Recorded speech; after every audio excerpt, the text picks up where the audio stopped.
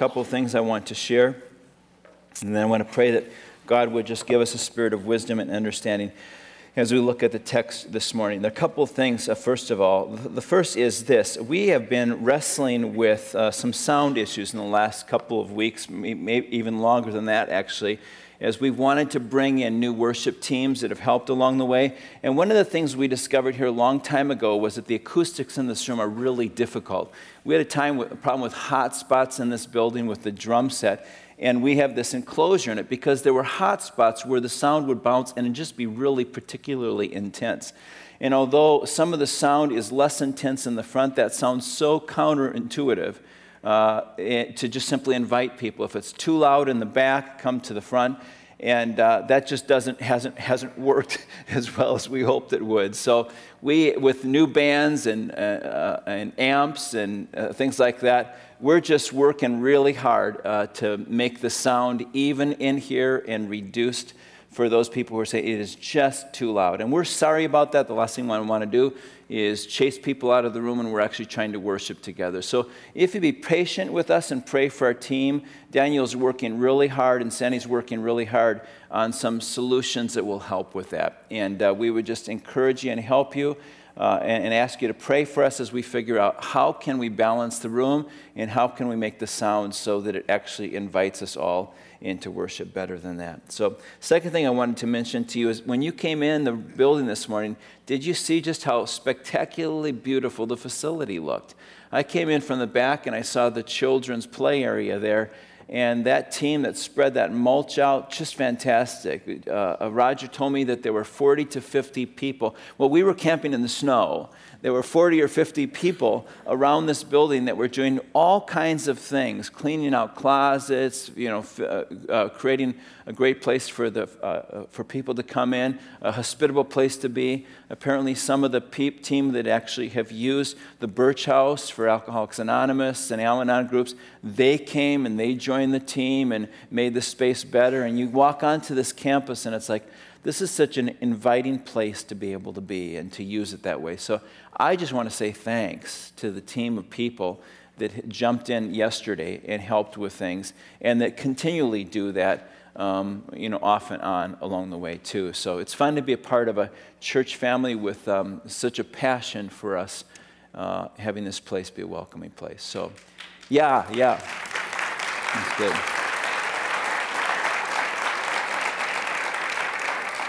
Yeah, that really is I'm so encouraged. I see it. Anyway, let's pray and let's move on. God, thank you so much that we get to be a family together and that we get to wrestle with issues and learn and grow and develop and that we actually see in your word that God's people always wrestle with issues and there are problems and challenges that come along the way, and yet you invite us in our freedom in Christ Jesus to speak freely and openly with one another. And Lord, I pray that you help us to know how to apply this morning as we spend this time in your word. In Jesus' name, amen. I have one apology to make this morning, and that is for the YouTube song you're about to hear. But any song, if not any song, this song has had over 250,000 hits on YouTube. And the problem with it is that once you hear it, it's going to be in your head all week long. But maybe you'll remember what we've talked about, right? Let's just see the beginning of this song that's had 250,000 hits on YouTube. Go ahead and play it.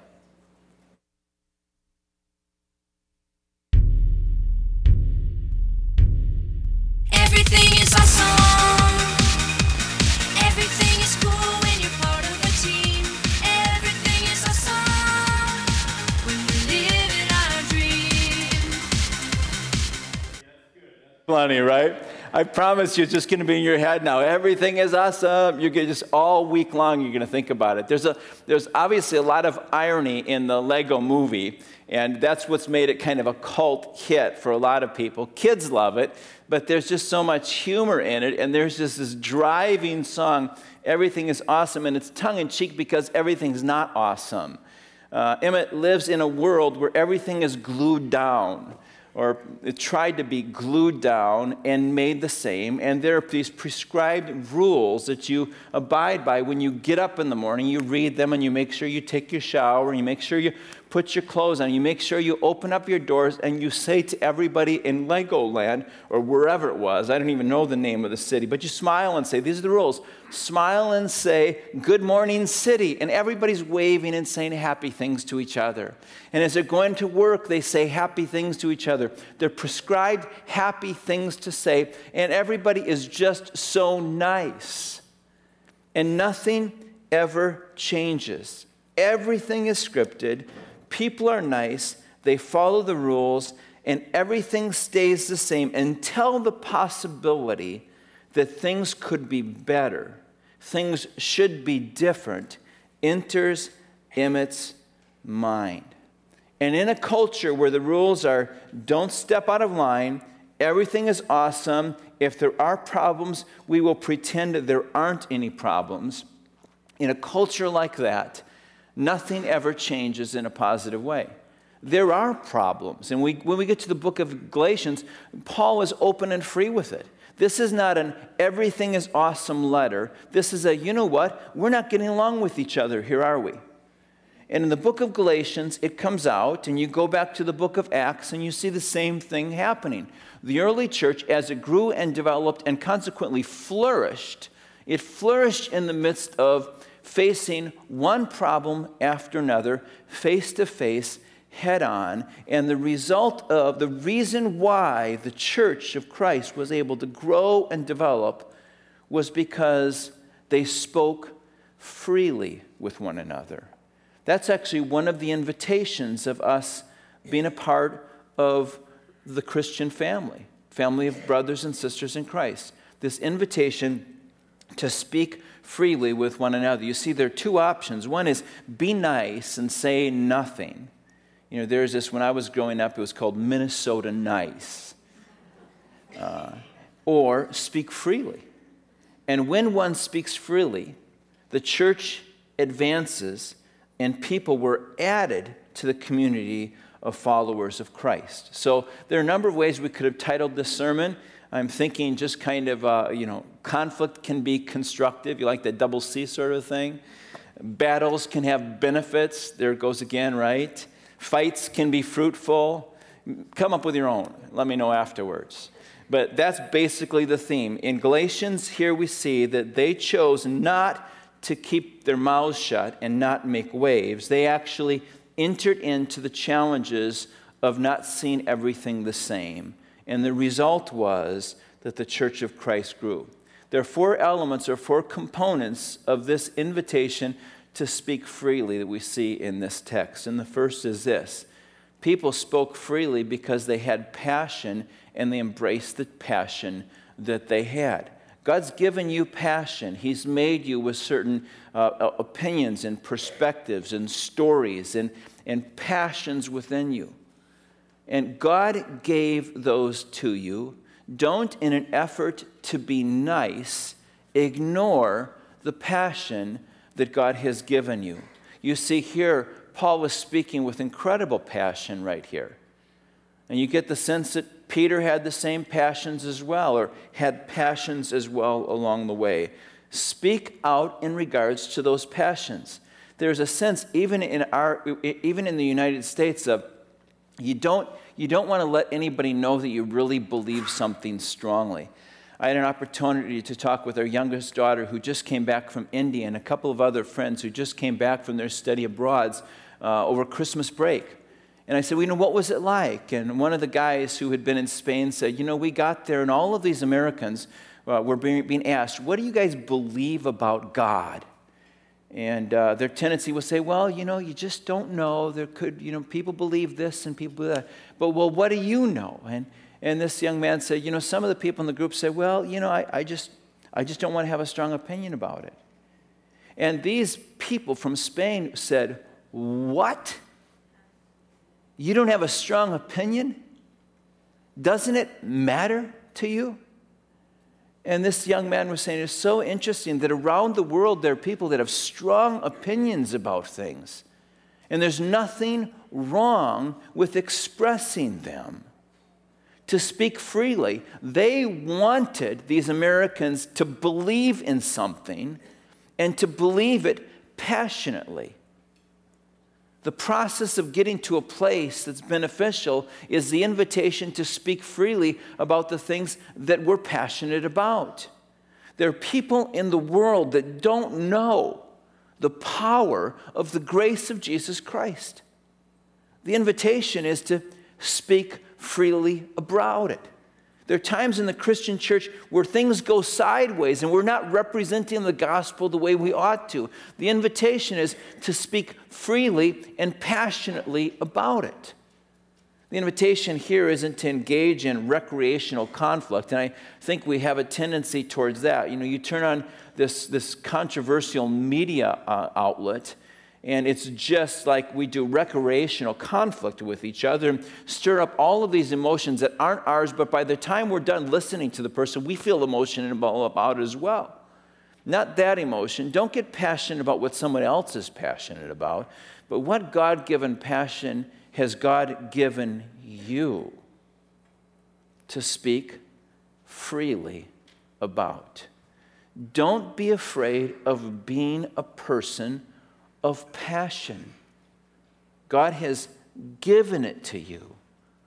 Give yourself the freedom to speak freely about it. That's what we read in Scripture. We read it here in Galatians. We read it in Acts chapter 15, in other places as well. There are problems, and there are people that are passionate about different sides of it. Let's have the freedom to be able to speak directly about it. God-given passion should lead to God-guided actions. Don't squelch it. Don't sing another verse if everything is awesome. Don't try to just be nice and pretend you don't have a passion inside of your soul. Speak freely about the passion. There are three other elements of it that we see modeled among God's people in the early church, but we can't go any further if we don't give ourselves this invitation to speak with passion about the things that God has made us passionate about. The second aspect of this is the issue of perspective. To have the right perspective in regards to a problem that we're faced with. It is so easy for us to see the problem and to see people, and we ascribe to people certain places on the other side of the table from us. Here's the problem, and you're on that side of the line, and I'm on this side of the line, and we draw lines and we draw swords. And the people become the enemy rather than the problem. The people become the enemy, the people become the problem rather than the problem becoming the problem. And a remarkable thing happened here in this problem that the early church was facing. Paul had with him two people that he mentions in chapter 2, verse 1. He had Titus with him. And Titus actually was part of the problem because Titus had come to faith in Christ and he hadn't been circumcised. There are a whole bunch of early Christians with a Jewish perspective that said that when you follow Jesus, when you follow God, part of that surrender is you must be circumcised. And the problem here is that Titus was a follower of Jesus Christ and he hadn't been circumcised. So the early church looked at Paul and what he was doing with these people and what he was conceding, they thought. And Paul and Titus were on the other side, the ones who they were opposed to. But this is what happened. Not only with Paul was Titus, but Barnabas was a part of Paul's entourage as well too. And this is why things worked out. Because Barnabas comes along and everybody knows that Barnabas is on their side. Barnabas is the guy that doesn't see the problems, he sees the people. And he sees Paul when he first comes to faith in Christ. And he's one of the first people that goes to Paul and embraces him and welcomes him in with all of the other apostles and all of the other leaders in the church and say, you know what? He's a part of us as well. Barnabas' name wasn't Barnabas really. When Barnabas, in Acts chapter 4, Barnabas actually, his name was Joseph. But the apostles gave him a nickname, Barnabas, which means son of encouragement. How did he encourage? Because he didn't see problems as much as he saw people that mattered. And he was the one who was sent to go to Antioch and find out what's going on up there. And he had this openness to the way God would work, even through somebody like Paul. And he was the mediator. He was the one who saw hope. He was the one who saw that there's this problem over here, but here we are. And you know what? We're pretty much the same. That's a perspective God wants us to have. We see problems, but we don't put people, we don't attach people to the problem and make them the enemy. And Barnabas walks in and says, hey, you guys, we're all pretty much wanting the same thing, aren't we? And it was the compelling voice because Barnabas had the perspective that was necessary. It is so easy for us to put adversary in the midst of problems, adversarial relationships in the midst of problems. I remember a young woman who came into my office a few years ago, and she said to me, she said, Mark, I am really interested in Christianity. In fact, I've met somebody from your church and worked with them, and there's something about that person that is so compelling to me. They know something about Jesus and religion that I don't understand, and I'm interested, but I have one question. And here's the question. What does God think of divorce? You know how easy it would be to say, well, she's because I'm divorced. That's where I am, and what does God think of it? You see, immediately she's drawing lines that she thinks she might be on the opposite side of. There's God over here, and I'm over here. Is this going to be a problem between us? And I said to her, you know what? My guess is that God thinks just about the same thing about divorce as you do. It stinks, doesn't it? And she said, yeah, it stinks. It's caused so much pain for me. And I said, you know what? God feels the same way about it. And you see what happens? She and God find themselves looking at a problem and the repercussions of it with a sense that they're on the same side. So what do we do next? God wants us to be passionate, but not a passion in a way in which we put somebody over there and us over here and we draw swords and fight about it. To have a sense of perspective of, you know what, there is this problem. Let's be on the same side in addressing it. Rather than the you and me, it's the us and it. Rather than the you and me, it's the us and the it. Then the third aspect of it that we see here is presence. There's passion, there's perspective, and there's presence. And Paul mentions this in the very next verse after the section that we read. He said, you know what, I went to Cephas, Peter, his other name, and I addressed him face to face. He had other options. He said, you know what, we Facebook messaged each other. No, he didn't have that option, I guess. But it's so easy, isn't it? We emailed each other. And we just declared our different perspectives. No, he says, I went to Peter and we spoke face to face. The beauty of speaking face to face with someone is you realize you're speaking to a person. And Paul sees not an enemy, but a person who is passionate about Jesus and about following him, who's wrong in this case. Peter's wrong in this case, but they realize that when you're personally connected with each other, the problem is distinct from the person. And that's why God pulls us into relationship with one another. Don't talk about a person and connect the problem to that. Go to the person, face to face, and talk about it together.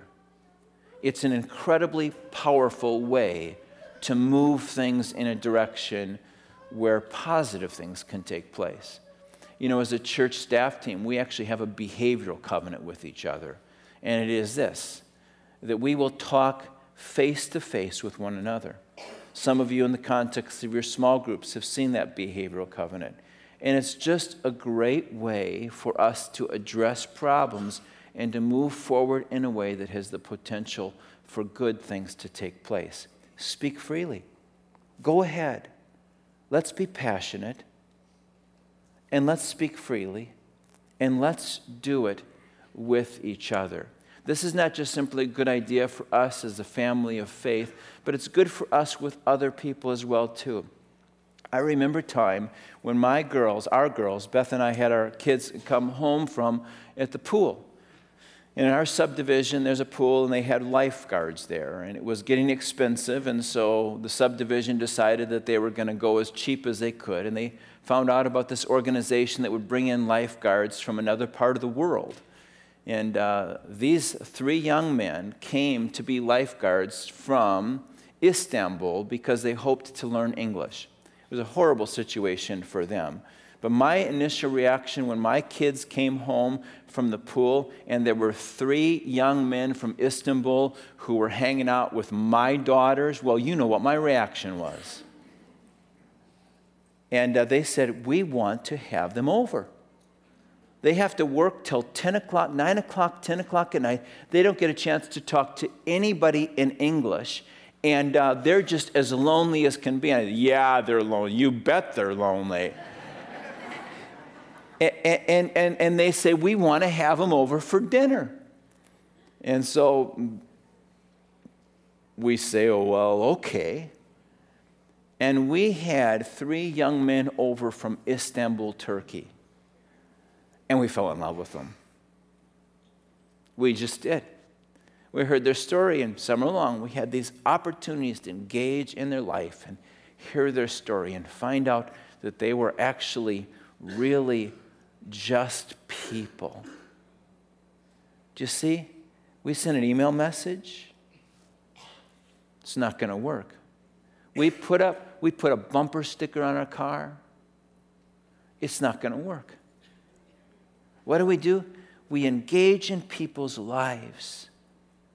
Even when we disagree or see the world differently from one another, we discover there's so much that we have in common, and we get to have a dialogue that can be rich and constructive and beneficial. Live with passion. Gain the perspective that there's a difference between the people and the thing. And do it life on life with one another. That's what we see God's people doing in the early book of Acts. And then the 4th piece of this is that we live with we address the things that matter. The 4th P here is purpose. What is the purpose of our engagement over a problem together? There's so many small things that we can be drawn to fight about. And we see God's people fighting about one thing. It's the gospel. And Paul even addresses it here. You know, this fight isn't about what they know, the difference in what I know. It's not about their opinion and my opinion. It's about the gospel. We see it in verse 5. We see it in verse 7. We see it in verse 14 of chapter 2. You go back to chapter 1, verse 11, and Paul talks right away. You know the thing we're having a dispute about? It's the gospel. That's the thing that we're going to be most passionate about, is what the gospel is about. We don't catch them arguing over turf. We don't catch the early leaders of God's church arguing over personal hurts or opinions. We don't catch them arguing over their individual rightful status. We catch them debating and wrestling with the gospel. Maturity is determined by the matters in dispute. Maturity can be determined by the matters in dispute. What will we fight about is an indicator of how mature we are in Christ. We're going to argue about, contend for, wrestle with others in regards to this and only this, the gospel. With people that are part of our faith community, that's what we're going to wrestle with. Issues that surround the gospel. With people outside of the faith community, we're not going to get into debates about all of that other stuff. You know what we're going to contend for? We're going to contend for this, that they know that God is good and beautiful. And we will fight for that. We will say that with strength and passion. God is good and He is beautiful. And He makes a world that is filled with people that are his children. And he longs to have them back. They have dignity and worth. Remember the poor, it says in there. Oh, we will, because they're a part of God's creation as well as all of the rest of us. And God wants goodness and beauty for the poor as well. We're going to fight for that thing because that's the gospel. God is good and he is beautiful. Second aspect of the gospel is God tells us the truth about our brokenness. And we're going to contend for that too. We're all broken. And if anybody thinks that they've got it all together, we're going to let them know that only God is the one who's got the whole thing buttoned down. We're going to fight for that. That people would know that, that there's brokenness that is in this world. And because there's brokenness in the world, we're going to speak to one another with humility. I've got the same need for the Savior as you have. And let's be clear about that. Paul was, if you're going to add to the gospel, he says we're going to have an argument about it because it will always be about broken people needing the grace of Christ. It will always be about broken people needing the grace of Jesus. God is good and beautiful. God tells us the truth about our brokenness. God rescues us and restores our relationship with him and others. We'll speak about that next week when we get to verse 20. In Easter. And God invites us on a mission together. Those are the things that are worthy to fight for, to contend for. Those are the pieces of it. So what do we see? We see the church growing forward into this incredible body of Christ because they're people of passion and they have a perspective about that's different, that there's a difference between people and the problem. And that they do it personally with one another and with others. And that it's always brought back to the only thing that matters, the gospel of Jesus Christ. We will contend for the gospel. Beth is in the midst of a research project from one of her classes in her PhD program, and she was having an interview with a young woman in a university who, in the middle of her sophomore year, had just been living the life. She was just living the life. And she was describing this to Beth just last week during this interview. And she said, I was doing it the way you would expect a young college student to do it. There's all kinds of drugs available. There's all kinds of relationships available. There's all kinds of stuff. And I noticed this group of people who were doing a Bible study. And I was just kind of intrigued by it, particularly because somebody in my dorm floor was going to that study, and I thought she was a pretty cool person. And so I started going to this Bible study. It was interesting, some of the things I was learning about God along the way. And I had a crisis that came up in my life, a really, really messy thing that devastated my life. And I sat down with the leader of this Bible study, the small group, who a couple months before had asked me if I wanted to help lead the Bible study. Isn't that interesting? Just come on and let's just do this thing together. And she said, I had been invited in and we were friends and I wasn't following Jesus, but I was interested in Jesus, and she invited me to be part of the group. And she says, I came home from break and I was absolutely broken. And my friend came alongside of me, listened and talked to me, and then she said this, are you sure you don't want to give your life to Jesus? She spoke that freely. Are you sure you don't want to give your life to Jesus? And I said, no. And we went on and we talked and we talked and talked. She says, and we came to the end of that conversation, and my friend said to me one more time, are you sure you don't want to give your life to Jesus? And she said, I said, yes, I do. I said, I don't know what it's going to be like. I don't know what it means, but I'll get there, and this person cares for me. The freedom to speak into a person's life and ask the question, there's something about your life that God is as passionate about as I am. Are you sure you don't want to make things different? And for the last 14 months, she has emerged into this vivacious follower of Jesus who sees the concerns of marginalized people in the university and wants to know what it means for her to be engaged in their life.